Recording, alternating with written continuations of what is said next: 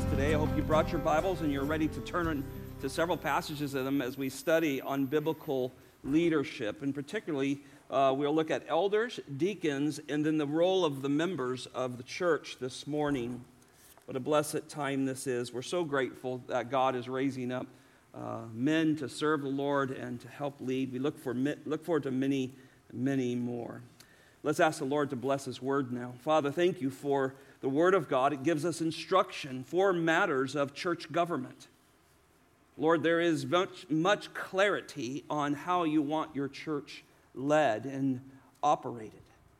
And we thank you that this church for many, many years has sought to believe the Bible, sought to use it as the manuscript of how to care for your church. And we thank you that we can study it, apply it, and live by it. So this morning, as we remind ourselves of the great ecclesiological truths of the Bible, the great doctrine of the church, that we would learn again of how you want it operated and see that this is such an important thing that you would have this written down for all of time. And Lord, help us support leaders. Help us even examine our own selves this day, that we might see if God is calling us into some type of ministry to serve you in a greater way. Lord, we ask that you would encourage us and stir all of our hearts this time. We do thank you for Andrew and Blake. We thank you for stirring in their hearts, provoking them to come to the elders and seek a ministry that is really a dedication of life of serving others. And so, Lord, bless them, their families, their wives, their children, Lord. Father, thank you for heritage, too, that we see in these families. Father, be with those who couldn't be with us today. Many are at home online, been through procedures or surgeries of some sort, Lord. We hurt with them. There are some that have recently been in some wrecks and some accidents, Lord. We pray that you would protect them. Lord, thank you for loving us. Thank you for letting us be your children. Thank you for being such a great Father to us. We pray this in Jesus' name. Amen. Well, this morning I want to talk to you about church leadership, and now that we've installed these two elders here, I want us to examine the doctrine of ecclesiology when it comes to really church government. Ecclesiology is the doctrine of the church, and it must be taught regularly from the pulpit, from BFGs, Sunday school classes, from small groups. It must be taught regularly because so many churches really teach a very confusing view of who leads and who doesn't and who can and who's qualified or not, and some don't even talk about it at all. Well, roughly about 4 years ago, with the full consent of the membership of Riverbend Community Church, we became a biblically elder-led church. This had been the goal of Riverbend for many, many years, and God has given me and ministry partners the privilege of seeing this through. And with the Lord's right to sift, in which He has and does, we now have called, qualified, and equipped 9 elders, who are your pastors and elders, 7 deacons now, who faithfully shepherd the Lord Jesus Christ Church here at Riverbend. Well, this morning I will look at what the Bible says about elders, deacons, and members of Riverbend Community Church. It is very clear. And as we go through this, we want to learn so that we understand the church is growing. People are coming in from maybe different church government types. So it's really important that once a year or so, if not more, we stop and look at these things. So I pray that this will be encouraging to you as we look at these 2 offices and the role of the membership. Number 1, called, qualified, and equipped elders who lead Christ's church. You'll see there's several references. I'll be bouncing in and out of those. But we're going to start in 1 Timothy chapter 3. By God's design, not man's, we need to make sure we're clarify here. By God's design, the church depends on faithful leadership. This is how God has laid it down. He's always done this. Even as we go back to the nation of Israel, we find God establishing faithful leaders, Moses and Joshua and so forth. But He established these in order to have His people be strong and healthy and loving and productive and fruitful. That's the goal. Leadership is to lead people to a Christ-centeredness and the joy and the privilege of all the things that come with that. The Word of God clearly teaches that God has given elders to each local congregation. We're going to focus on elders first here. He's given them. They're a gift to them. Ephesians chapter 4, verses 11 and 12 and so forth in there tell us that God gave. He gave these leaders to the local assemblies. It is a gift from God. And they are to oversee and lead and shepherd God's people. Well, if you're in 1 Timothy chapter 3, look at verse 1 with me. Here, Paul, writing to Timothy, who's been sent to pastor the church in Ephesus, says this: it is a trustworthy statement. Now look at this. If a man aspires to the office of overseer, it is a fine work he desires to do. Now, there's a lot of things that jump out to us in this passage. Right off the bat, with today's attack on the church of male and female roles, we want to be clear here. The Greek is crystal clear that God has given the role of eldership and deacon to males. That's a role he's given. He has not given me the gift of childbirth. I'm very grateful for that. Just like you might be very grateful that you're not standing in this pulpit today. God is uniquely gifts his people to bring unique gifts through men and women in different ways to glorify his name. And yet this is one that he calls to men. And so men, listen up today. Because God's speaking to you. The Bible says here it's a trustworthy statement. This means this is something to be considered, to think through, not to take lightly. If any man aspires to the office, a lot of people aspire. There are lots of people who would love to stand in this pulpit and tell everybody what they think about everything, right? There's a lot of people who desire titles. They want letters behind their names or something in front of their names. They like authority, and they like a power. They like telling people what to do. Well, this is not the aspiration the Bible is speaking of. Notice it says, if anyone aspires the office of overseer. There's one of three terms that are used in the Bible that speaks about an elder. We have the word elder, always used in plurality, unless it's speaking of this singular qualifications of that individual man, but it's always used in plural. Then you have overseer, which we have here. This is the management of God's things, overseeing all of that. And then you have the word shepherd, pomero, which is often translated pastor or shepherd. This is what this trustworthy statement's about. Does a man aspire to this office of overseer? But it's not just the office. It's not just the position. It's not just the title of the authority that comes with it. Notice what he says. It is a fine work he desires to do. And that's the difference right there. Do elders aspire to the work of the ministry? This is what really separates the contenders from the pretenders. It's work. Chasing the ministry will cost you everything you have, a lot of times.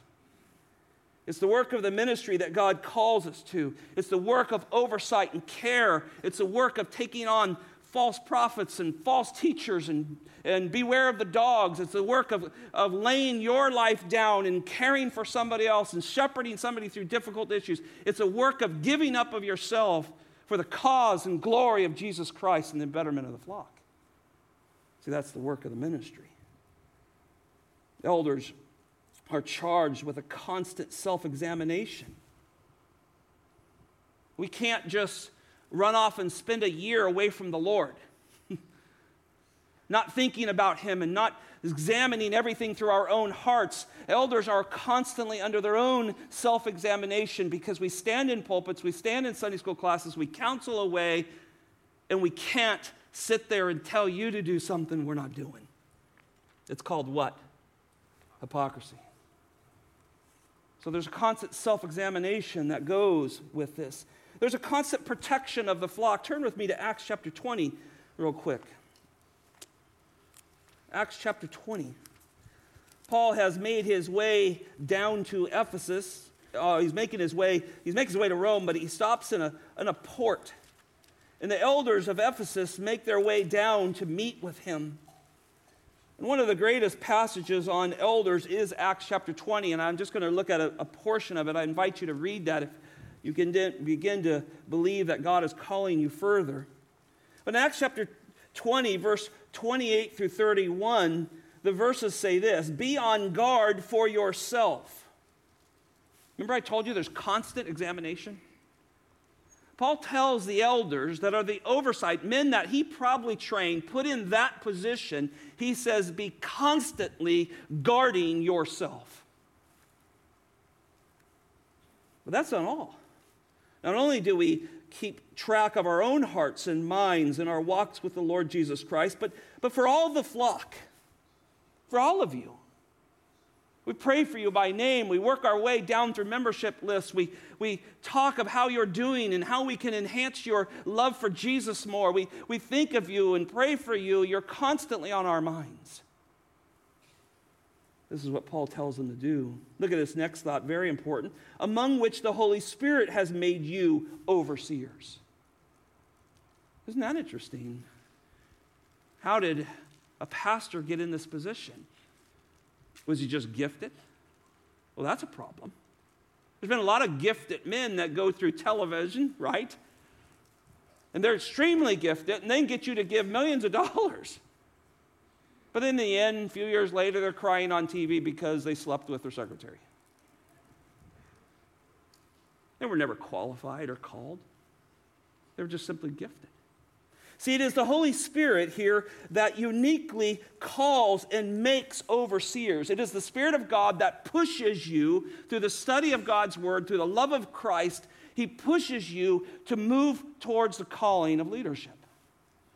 This is what he's done in Andrew and Blake's life. And notice it's not just to take a position, it's to shepherd the church of God. Look at this, which he purchased with his own blood. So this is taking care of somebody else's people that paid the ultimate price. The church purchased with blood. It's not easy because there's problems even inside the church. Verse 29, I know that after my departure, savage wolves will come in among you, not sparing the flock.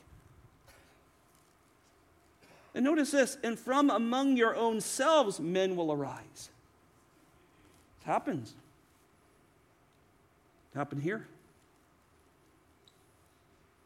One of the hardest things I've ever been through. See, it's a warning. This is not to be taken lightly. This is a serious calling. This is where God puts a lot of weight towards. He watches over it carefully. We're tending his flock, not our own. We are not to prey upon them in any way, and yet so often that's what we see pastors and elders do. Notice these people will speak perverse things to draw away the disciples after them. They're not Christ-centered, they're man-centered. And I invite you to work very hard to see the difference between men who handle the Word of God who are Christ-centered versus man-centered. And they may say all the right stuff, but if you watch closely and listen with a heart, you'll hear them. They'll be drawing you to themselves. Therefore, verse 31, be on alert. Remember I told you, constantly alert. Elders are constantly alert. You don't sleep on the job. There's lambs out there that belong to Jesus, and there's wolves circling all the time. Be alert. Be alert. And then Paul says, remembering that day, night and day, for a period of 3 years, I did not cease to admonish each one of you with tears. He talks about his time spent. There's been some churches that say, well, elders should only serve 3 years for that. That's way out of context. Eldership, deacons, is a lifetime commitment unless God removes you for one reason or another. Now notice, as we think about this, elders indeed give an account to the chief shepherd. Turn to Hebrews chapter 13, verse 17.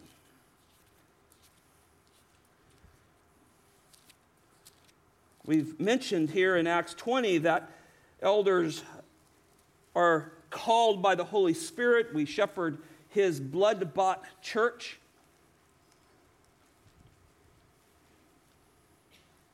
But The Jewish and Hebrew Christians in the New Testament in the first century were transitioning out from under the Levitical instruction, which had gone south because they rejected Jesus Christ, now to under New Testament biblical leadership that was being developed in the first century. So the writer of Hebrews in chapter 13, verse 17 says, obey your leaders and submit to them. Now, I know there's a lot of pastors that love to throw this verse around. Hey, the Bible says right here, obey and lead, and I tell you to give because I need a new jet, you give. I know you know that. A good Bible teaching church, their members know what God has called them to do. But I go past that phrase, understanding that, but I go past the phrase, and I begin to understand this, for they keep watch over your souls. That's what we do. You know, that's what we talk about all the time. We don't talk about you in a gossip way. We talk about your soul. Is that person growing in Christ? Oh, that couple's gone through such a difficult time. Are they growing? Are they turning to Christ? Oh, they've had a tragedy. Let's help them realize that God is sovereign in tragedy, and He loves you, and He comforts you. And Brian Sheely comes up and preaches a message like he did last week to care for your soul. See, we watch over your souls. And not just because it's the position we give, it's our job we have, but as those who give an account, look at that. You want to be a pastor? Are you ready to stand before God and tell Him what you did with His sheep? It's a daunting task. That statement always sends just a bit of a chill up and down my neck. Okay, God. There's a day coming. Well, I'm going to give an account for you, along with the rest of our elders. The Bible has another admonition here for you. It says, let them do this with joy and not with grief. Isn't that interesting?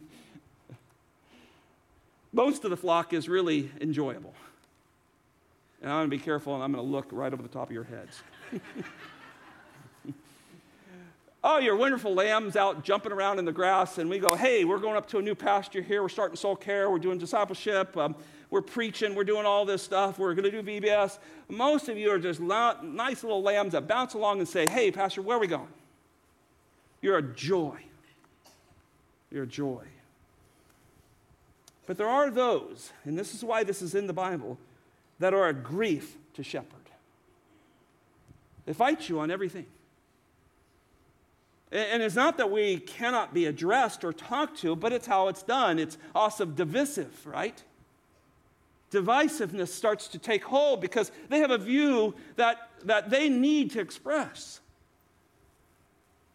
And they begin to cause grief to the pastors and to the church. Notice the last phrase, this will not be profitable for you. That's a real warning. See, this is why anyone who desires to lead the flock of Christ must demonstrate God's calling.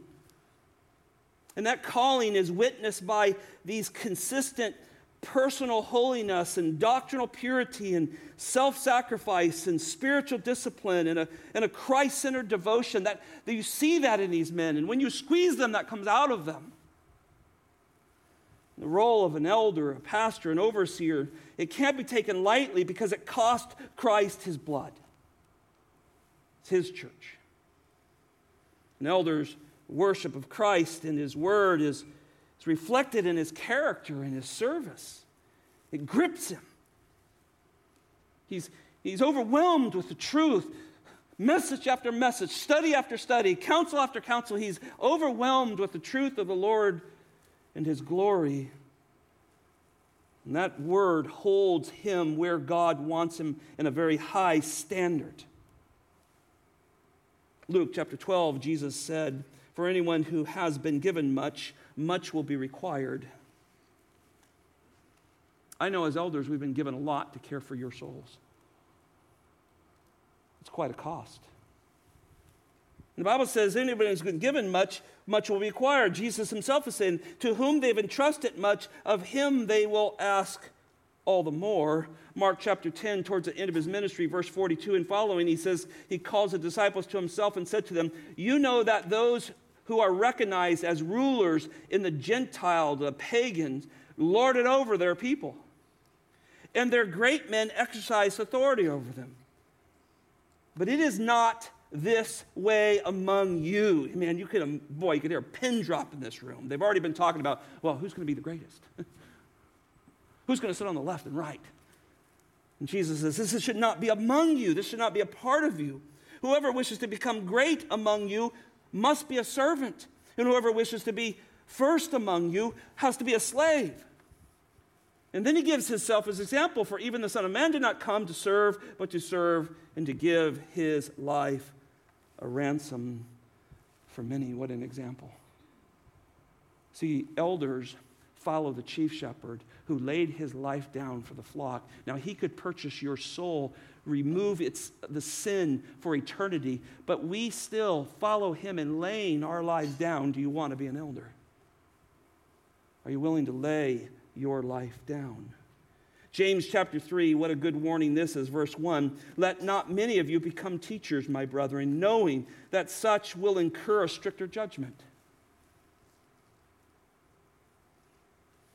Want to be in ministry?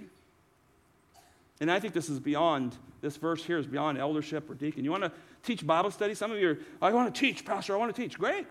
Do you know there's a stricter judgment coming with it? Do you know that you're about ready to say, thus says God? Are you willing to commit to the study to get that right? Responsibilities of elders. Notice in verse 5, I'll drop down, I'll look at these.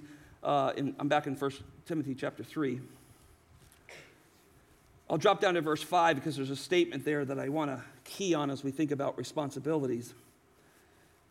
It says this, but if someone does not know how to manage his own household, how will he take care of the church of God?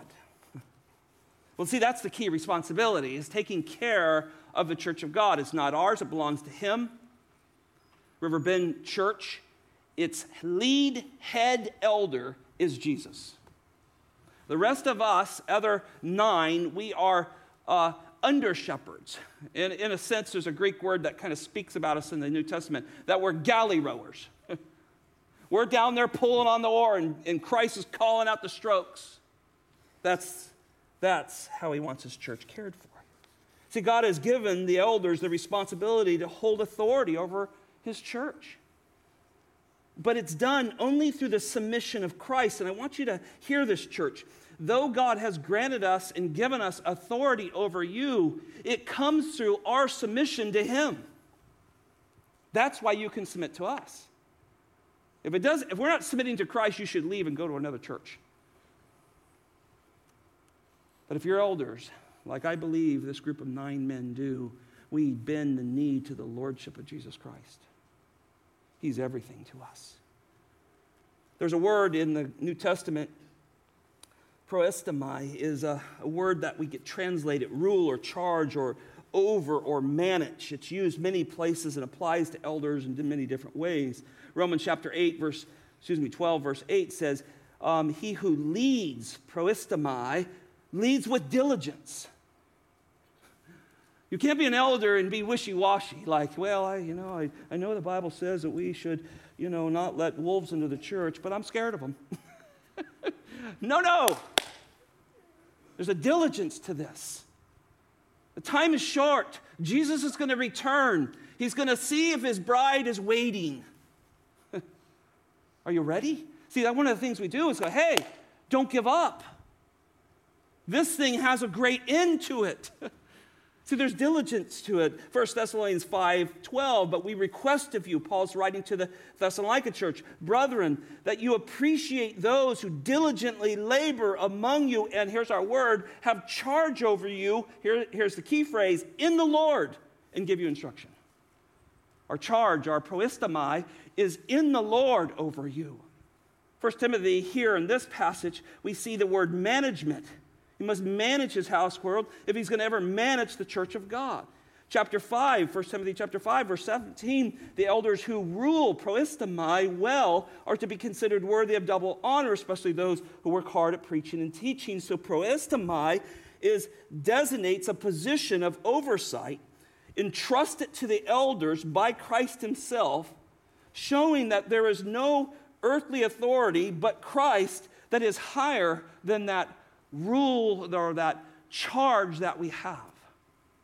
And so we don't have a church that has a bishop somewhere who's over us, and then he's got someone over him and so forth. This is the local church. God charged this church to have elders, and God has raised those men.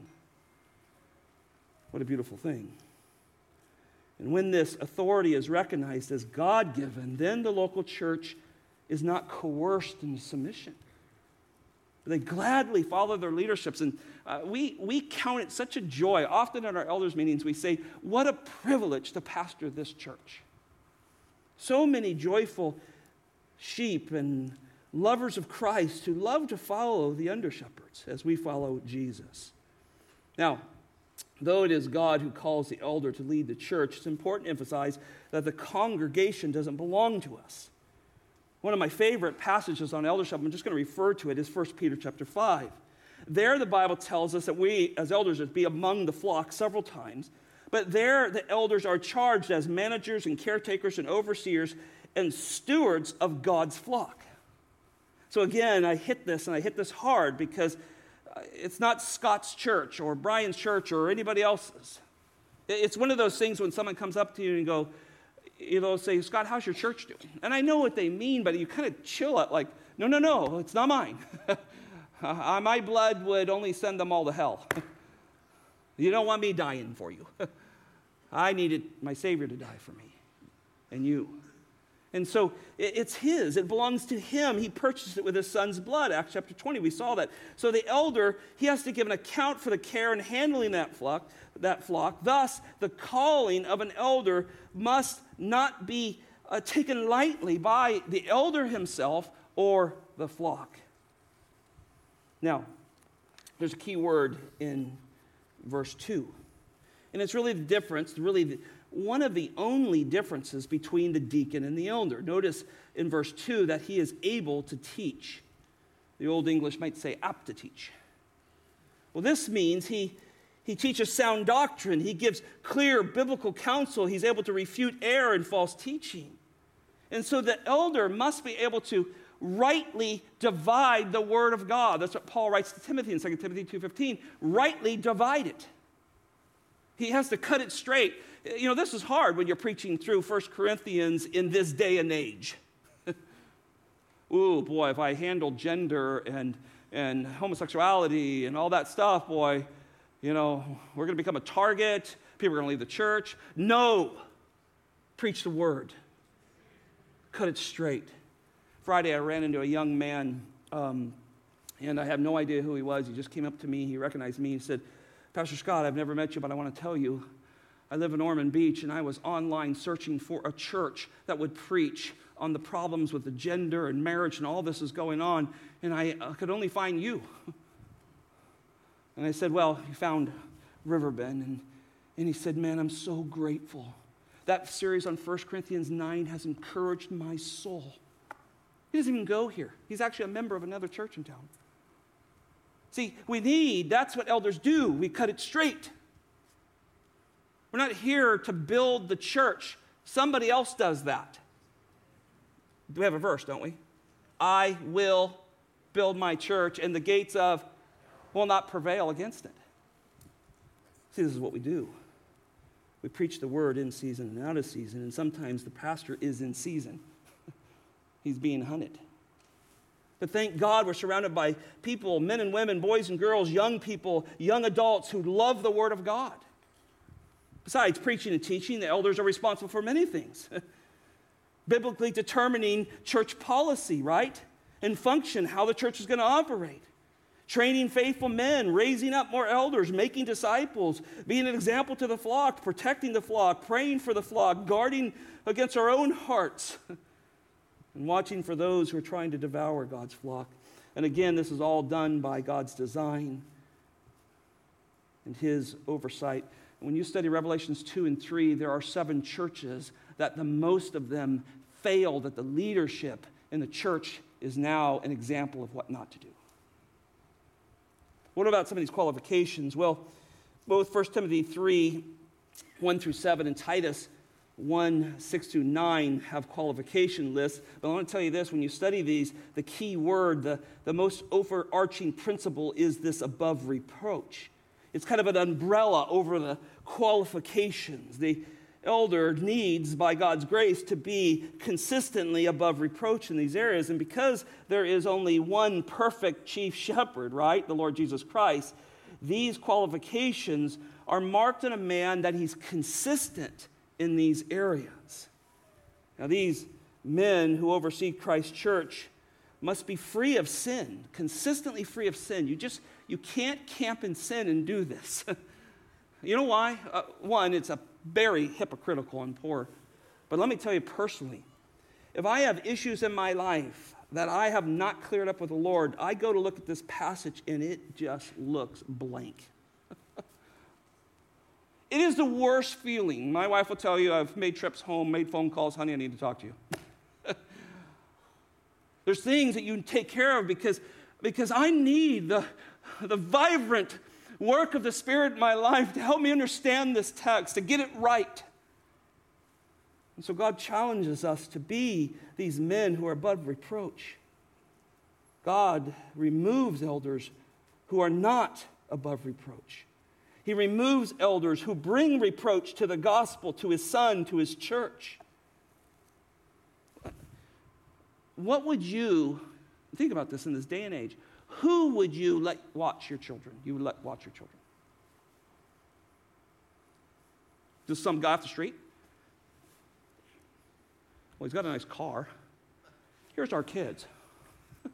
We'll be gone indefinitely and we'll get back to you, but only the Father knows when we're coming back. I mean, I'm being kind of funny, but think about it. Christ left us with his children and said, I'm coming back. Be ready. Care for my flock. Well, Paul's instructions are clear, and there's really, I want to just go through these lists, and then we'll move to deacons here. 1 Timothy and Titus teach us that both say we need to be above reproach. Both are husband of one wife, and this is a very important one. For many churches, they've said that man can't be divorced. They have to be married. All of those things. But that's not what the text teaches. The Greek literally says he's a one-woman man. He's devoted to that. Now, think about that. If a man was divorced before he was saved, I mean, now, a lot of times when there's divorces, there are difficulties. We've written a paper on this if you want to see this. Our elders have put out a paper on this. We've given it to many of you. But think about that. That's not what he's teaching. And I know so many churches have got caught up in this, but he's a one-woman man. He's devoted. He's not flirtatious. He's not running around on his bride. That's the idea. We're talking about first century. Many of these men who came to faith in Jesus Christ had multiple wives. When you lived in Corinth, you had all kinds of stuff, but now you got saved. Now, there are consequences, right? Even of sin before we were saved, right? And sometimes those things are what stop men from going forward. Sometimes, but not in every case. But both the texts are clear in this, a one-woman man. Timothy says they need to be sober-minded. Titus says they need to be disciplined. Both said they need to be self-controlled. Man out of control can't handle God's word in his flock. They'll abuse him. Respectable and humble is the idea in Timothy. Hospitable. If your home is never open to somebody, if you never care for the needs of somebody else, you can't be an elder. Able to teach, Timothy says. Titus says able to give instruction. Both Timothy and Titus say not a drunkard. You think that would be obvious, wouldn't you? But it's written in both texts. You know, in the first century, water was very difficult to get a hold of. Good, clean water. Paul admonishes Timothy to have a little wine. His stomach was ailing him. If you drank the water, you get sick a lot of times. And so the Bible is really clear that drinking is not the sin. It's drunkenness. It's being out of control. And there's so much more to that. You can see what the idol of the heart would be and all kinds of problems that would come with this. Some elders refrain from drinking altogether. Others are just very, very careful with it. It also says not violent, but gentle, or Titus just says not violent, not quarrelsome, not arrogant or quick-tempered. These are the idea of someone who flies off the handle very quickly. Not a lover of money. He's not doing this for greedy gain. Manage his own household well so he can care for the church. But Titus says he's a good steward. Keeping his children in submission. And this is the one that sometimes stumbles up. And Titus says children that are believers, but it uses the word pistos, and it's the idea that they're faithful. And the reason that we understand that is because our soteriology, our doctrine of salvation, tells us I can't save my kids. So someone came up and said, well, so-and-so's kid's not saved.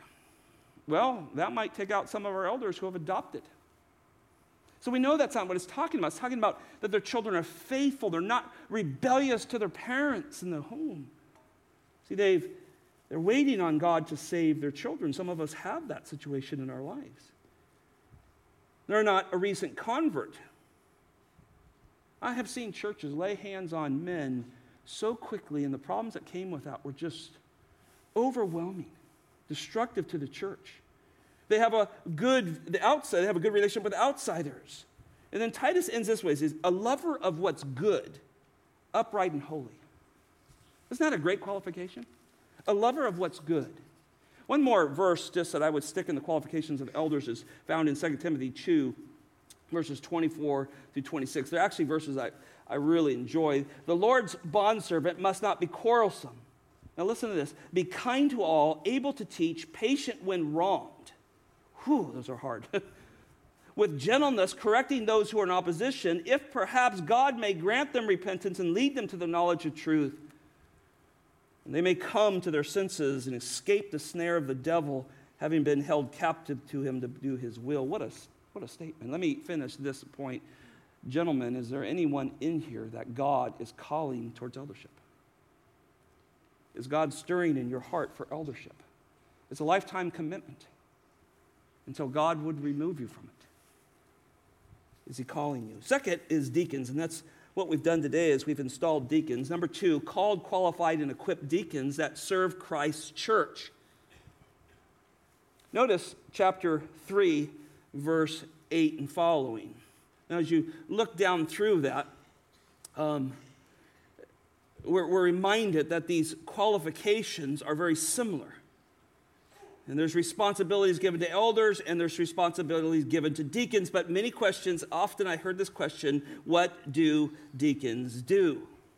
Well, I've seen many churches down through the 30-plus years of ministries where deacons were given everything from lawn care to full control of the church. And when you see it, you got to go, something's wrong. Is the breadth of the diaconate from lawn care to full control of the church? And many of you maybe were raised in these churches where a deacon had control of everything, even the teaching pastor and all kinds of things. You might have been through this. Well, among many churches today, there's this wide and diverse view of the role of the diaconate. And some churches don't even have them. They never get to them. Now, when I first came to Riverbend, it was fun. There was deacons here. And I loved that they wanted me to come to a meeting, and they had a statement for me, and then they had a question. Some of you men remember this. They said, first of all, Pastor, we believe deacons do more than dispense the Lord's table. I said, you're right. Their next question was, what's the role of a deacon? And we spent a year together. And it was really fun. There was at least a dozen men at that time that were deacons. Many of them had just been voted and put on there. And as we studied God's word, and every one of those men were good men. I love all of them. Many of them are still here to this day. But as we went through, some of them said, you know what? I'm not called to this. I did this because my name got put in a hat. I want to serve God, but I don't think this is my calling. And some of them stepped away. Some of them stepped away for businesses for a while, going through some very difficult times, just changes. But out of that came a group of men, some of them were on the stage today, that are dedicated, believe God has called them to this ministry till he removes them from it. And what a joy it was studying with them. I've had the privilege now of handing that ministry off to Pastor Paul, and he oversees it now. But every once in a while I slip in those meetings, and I love being with our deacons. They are ministers of mercy. They care for people in a unique way. So what is the role of a deacon? Well, first, a deacon is one of two extremely important offices within the church. We have to understand that there's elder and there's deacon, there's no other offices. And we have to understand that. Paul wrote to the Philippian church, he said, Paul and Timothy, bondservants of Jesus Christ, listen to this, to all the saints in Christ Jesus who are in Philippi, including the overseers and the deacons.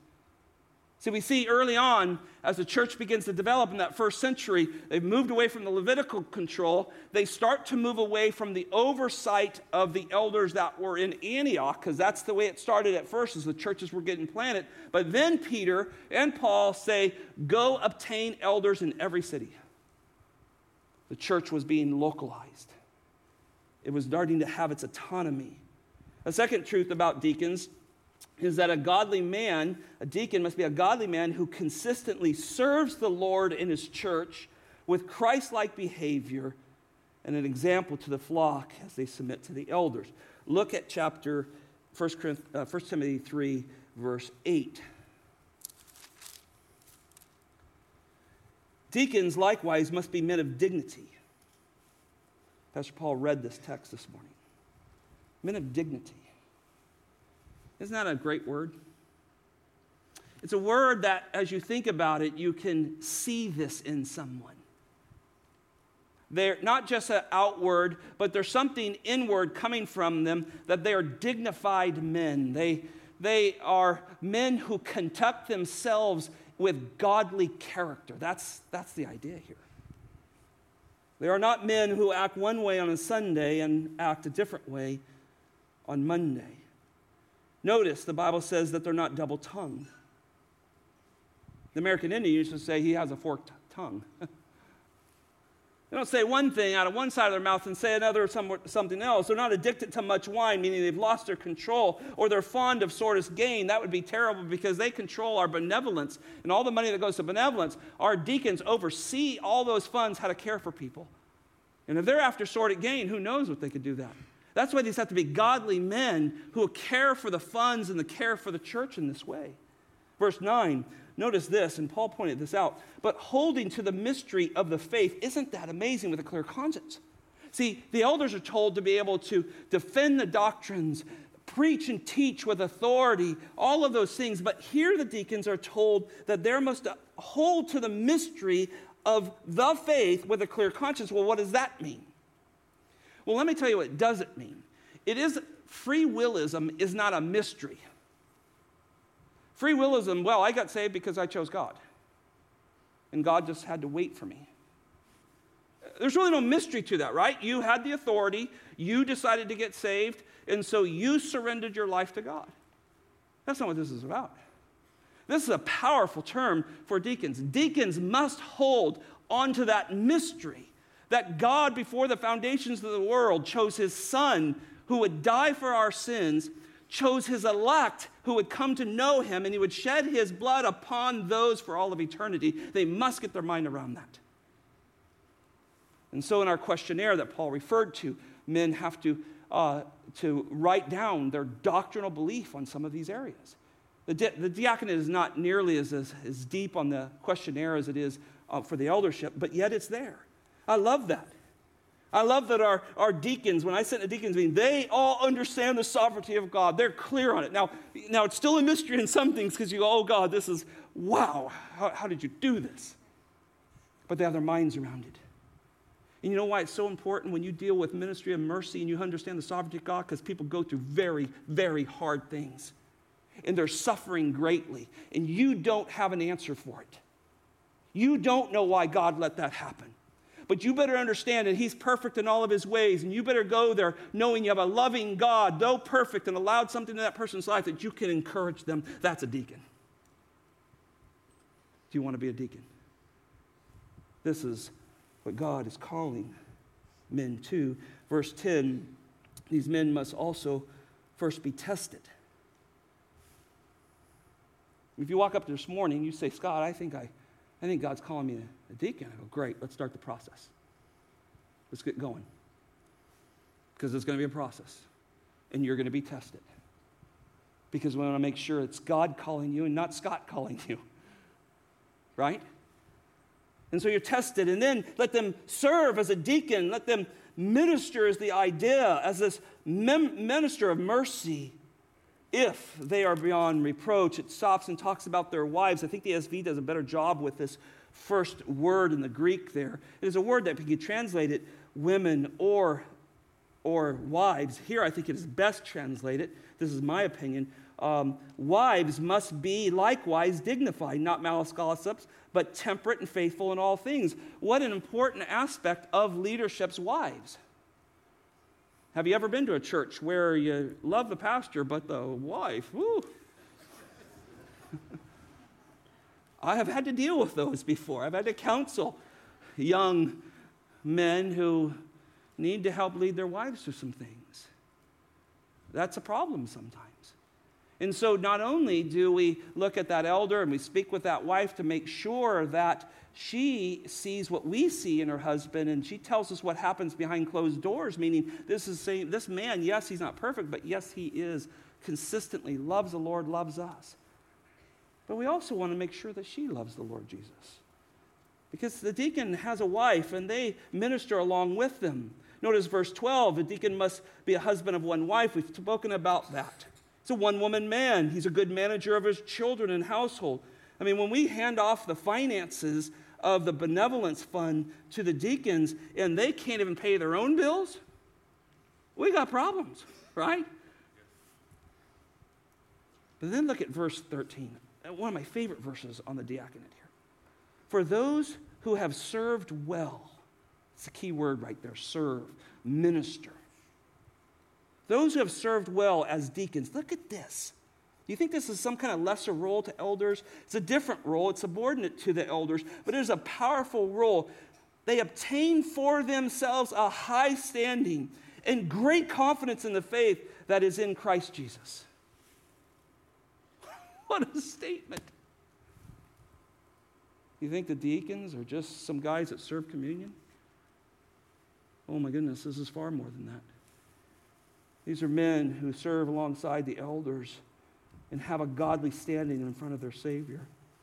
The diaconate ministry first appeared in Acts chapter 6, still under the Council of Jerusalem and Antioch.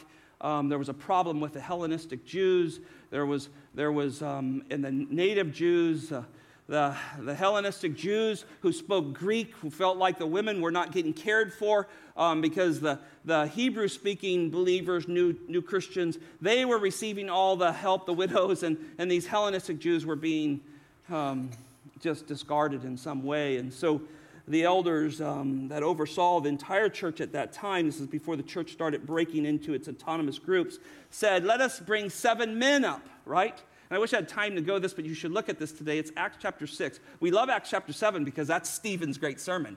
But out of Acts chapter 6 comes the deacon, Stephen, which is super powerful because you realize it says that they have to hold to the mysteries of faith. It doesn't say they have to teach or preach, but I'll tell you what, a lot of our deacons can teach and preach. And Stephen did as well. And so you see the kind of quality of men. It says that they're dwelled by the Spirit. They're men of faithfulness. He says, pick for those rooms. Because what was happening now, the needs of the church was growing. There's issues going on. And the elders were being pulled away from their study and their oversight and their shepherding care to deal with some of those issues. And so we first begin to see a diaconate start to come from there. Now later on, Paul begins to take this teaching of the diaconate, and through the inspiration here we see in this passage, he begins to give details and qualifications to what the elders in Jerusalem were talking about. Now, when we pursue this word diaconate, this is real important. I want to just be brief on this, but I want us to get this. Every time we pursue this word, we come up with this term servant or minister. And so throughout the New Testament, throughout the Old Testament Septuagint, even Old Testament extra biblical materials, every time we pursue this word, we find this idea of ministering and serving. So the diaconate has this idea because it's always connected to mercy in some way. A lot of times it's connected to Jesus. He deaconed mercy. He ministered mercy. We find it that way used. So we come up with this idea, and this is what we call our deacons, ministers of mercy. And that's what they do. Tim Keller, in his book on ministries of mercy, said this: mercy is the impulse that makes us sensitive to hurt, which may lack in others, but makes some want to alleviate that hurt. It's one of the qualifications that we look for in our deacons. Do they want to alleviate? Do they care for souls that they can come along who need mercy and they'll be able to supply that? It's a very important part. Throughout the ministry of the diaconate, the local church is now able to organize mercy ministries. They can help the poor, they can help the jobless, they can help the sick, they can help the widows. All of this is happening in our church. The elderly, the shut-ins, the refugees, those with special needs. But the church is in a welfare system. So they have to know they have to have godly discernment how to dispense this money in a right way. And so a deacon is not some guy who hasn't studied his Bible. He's got to know the Bible because there's a tremendous amount of discernment that needs to take upon them, whether this person thinks we're some kind of welfare program, and you can't believe how many times that happens. And when we say no to somebody who just drove off the highway, they're mad at us. As though we're some government that just handed, oh, sure. There takes biblical discernment of know who to help, and believe us, we try to help all kinds of people and are helping all kinds of people. James 1:27 says that we are to care for the orphans and widows. This is true and purified and undefiled religion, and this is what the diaconate does. And so they head up ministries, and they relieve the elders of some of this task, right? And the deacons must work hard at this. They got to seek to figure out how to care for these people. And then they also have to be biblical counselors, and they have to be disciple makers, and they have to handle God's things well. And so it's a tremendous ministry of stewardship and taking people through difficult times, trials, and circumstances. They don't have limited funds. And so they got to make wise, godly, biblical, and fiscal decisions here. Well, the New Testament, the deacons always work closely with the elders, and we love that. We're trying to continue to create that relationship with our deacons. But like the shepherds, they have to meet these biblical qualifications. And like the shepherds, they have to be officially examined and approved both by the elders and the church. We've done that. Like the shepherds, they hold an office within the church that's a position of trust. So when we lay hands on these men, as we've done this morning, this is something that a lot of work goes into and a lot of trust in God. And I hope you're excited as I am. Anytime there's men on the stage that have been their hands laid on them, it's a beautiful thing. Whether we're sending them to the mission field or ordaining them for the ministry, or deacons who come to show ministry to the church. I wrote a definition just yesterday. I sat down and just wrote off the top of my head, so I hope this comes out all right. A deacon is a minister of mercy. He's the diaconate.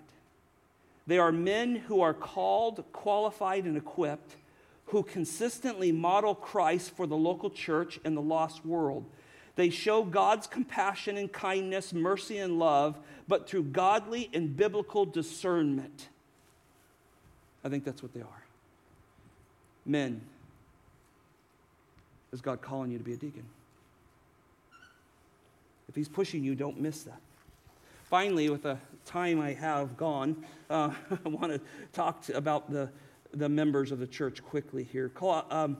Number 3, calling, qualification, equipping of the members of Christ's church. Ephesians chapter 2, verse 10 says that we are his workmanship, right? Created in Christ Jesus for good works, which God has prepared in advance for us, right?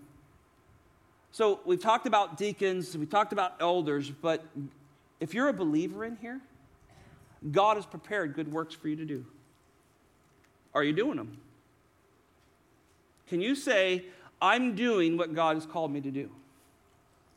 The Bible says that we're to walk in a manner worthy of our calling. That's not a passage, Ephesians chapter 4, verse 1, for elders and deacons. It's for everyone. Are we walking in a manner worthy of our calling? Romans chapter 12, verse 4 and 5 says that we're many members in one body, but we don't have all the same function. See, that's what makes a church work, right? There's these arms and hands and legs, and the church works together. A biblical church should be like an athlete running. Arms swinging, legs pumping. Children's ministry, nursery, elderly cared for, preaching, teaching, mercy being given. All of that, right, is all happened. That's that well-oiled machine running in obedience to the Lord Jesus Christ. And so Paul says, be steadfast, unmovable, always abounding in the work of the Lord. He urges us by the mercies of God to present our bodies as living sacrifices. This is what God asks us to do as a worship to Him. The apostles all shared the same theology. Peter said, the end is near. Chapter 4, therefore be of sound judgment, a sober spirit, purposed of prayer. Above all things, be fervent, love one another. You say, well, what do I do, Scott? Love one another. Amend wrongs. Start there. Love somebody in this church. Love a lot of people. Don't be afraid to give your seat up, to greet somebody, to go to Pastor Bobby and say, I want to be a greeter. I need to learn to love people. Can I watch you? Can I stand with you? Can I see how you love people? Find somebody who loves somebody and say, teach me how to love people. You know my testimony. I didn't love people when I first went in the ministry. Our pastor wouldn't let me near the pulpit. Because I'm going to teach you how to love people. Go hand bulletins out and ask them how they're doing. Actually care about them. You're saying? He was right. Go learn how to love people. Pray. Every member in this church can pray. Do you have a list? Do you have a list in your Bible that you have a prayer request of people you heard in our church going through difficult things, surgery, cancer, whatever it may be, financial struggles? Are you praying for people? I mean, there's a list. I mean, you know I'm going to talk about children's ministry at some point. Have you done your tour through the nursery? Tour of duty here. All of those things. In fact, I don't know what I did with it. Oh, here it is. We have a booklet. Jerry told me this morning there's 63 active ministries in our church in this booklet. It's out back. There's stacks of them. We count them every once in a while. None are gone. See, every believer has been gifted by the Holy Spirit. And Hayward, if you're waiting to sing, you're not going to get to because I'm going to finish this. The Spirit has gifted us. And so elders have responsibilities, deacons have responsibilities, but every member has a responsibility. Are you exercising your gift? Are you living it out with zealousness? Are you producing the good works that God prepared in advance for you to do? I want you to ask that question. I want you to be dead honest with God. God, am I producing the good works that you, before the foundations of the world, had prepared for me? Am I even touching them? Or am I so consumed with what I have going on in this life? That's a good question. It's hard, isn't it? You would say, Scott, you don't know my life. I'm a widow or a widower, or I'm sick, or I'm this and that. Well, what can you do? Some of the greatest prayer warriors I've ever known couldn't get out of bed. I mean, there's always something we can do. God has given the church, and so the church is pictured by Paul of this body that's moving in one accord. They sing praises and live praises to God in one accord. In a church that has good elders and good deacons, it's a temptation to say, we got good leaders here. That was great preaching. Let's go to Cracker Barrel. See, every single member is charged throughout the Bible to be encouraging, praying, exhorting, serving, admonishing, teaching, building up one another, caring for one another, loving one another, forgiving one another, bearing one another's burdens, thus fulfilling the law of Christ. I just read you about 10 verses, all given to the church. See, this is what we call a one another community. Not just an elder and deacon leading a church. It's a one another moving together. Man, it's that sweet arm swinging, legs pumping church that loves Jesus. You want to be that? Because a taking church doesn't get used by God. Many of you serve in so many ways, and I want to speak for the elders here. We are so grateful. Many of you serve, and sometimes I don't see you, and it's because you've been down in children's ministry for a while. You've been down rocking babies so moms can hear the word of God. But some maybe are not, and I would challenge you, as Jesus challenged in parables, is your lamp full of oil? Is the wick trimmed? Are you ready for the master to return? Don't be shocked when he comes with your hands in something that's not of his business. Are you ready? Are you ready to go when he comes? This is his church, and he wants to know what we're all doing with it. So brothers and sisters, if you have desires to serve, whether that's eldering or the diaconate or women's ministries or children's ministries or 63 other ones that are in there, if you have the desire, come see us. Run with us. Let's run together. And let's see what the Lord would do. If you're a young person here in our college and career, let me speak to you just for a moment. I'm very proud of you. Our church has a very healthy young marrieds, young college and career, and a healthy student ministry. And these young people are not slackers. They study hard. Our Crossroads ministry is going through the book of Romans. These are young men and young women waiting to see God, waiting on God, but not waiting with empty hands. They're serving the Lord, many of them, in many different ways. And I'm proud of you. Those who are elderly in here, I can't thank the Lord enough for our seniors ministry. Our seniors get it done around here. And I'm so blessed to be your pastor and to care for you in many ways. And let me say this, if you still have breath in you, serve. It's going to be worth it. Because someday we're going to cross that finish line and oh, those sweet words from our Savior. Welcome in, my good and 1 Corinthians 3 says there's some that'll come in by fire. Boy, we don't be that, do we? So we started this year out with a challenge. It was called Love Without Limits. That's really what I'm talking about. Loving Jesus Christ and one another without limits. God, I can do more. You can I know I'm tired. I'm going through this or I'm going through that. But I know you loved me and did this for me. I can love you more and I can serve you. Will you rise to that challenge? Father in heaven, I thank you for this time together. I thank you for this challenging message. Lord, we need to talk about your ecclesiology for the church every once in a while. It seems like it can just get away and it's about one man that's in the pulpit or one group of men or something, Lord. But the ecclesiology tells us it's about leadership, it's about membership, it's about a well-oiled, functioning body that runs for the glory of Jesus Christ. And so, Lord, remind us today that we're part of something bigger, something far better than just ourselves. It is the body of Christ, bought with the blood of Jesus. So, Lord, I pray even now there's men being stirred to at least come and begin the process of seeing if they are being called by God for eldership or the diaconate. Women who want to pursue women's ministry, teaching and shepherding and discipling other women. People who want to care for youth and young families and babies and so forth. God, stir in our hearts so where we can serve you. Lord, in this room are many businesses represented. Owners of businesses, employees and employers, Lord. Father, our job does not leave when we're not with this body. It goes there. I pray you continue to give these members who own businesses or work for businesses, give them great opportunity to present you glorious to the world. Lord, help them to be kind and honest, to reflect the character of the Lord Jesus Christ in their jobs. What a great ministry that is, Lord. And Father, as we collectively do as you've called each one of us, walk in a manner worthy of that. Oh, your Son will be glorified and we will have a lot of joy. And Lord, we'll finish this race well. That's our goal. And so, Lord, we ask you to help us. Stir our hearts.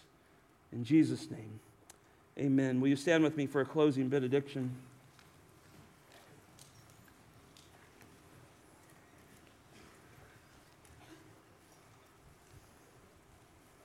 Dear gracious, heavenly, kind Father, in your love you reached down and saved us from certain eternal death. And that truth alone causes us to worship you and creates within us a desire to serve you. Father, we pray today that you would awaken us afresh.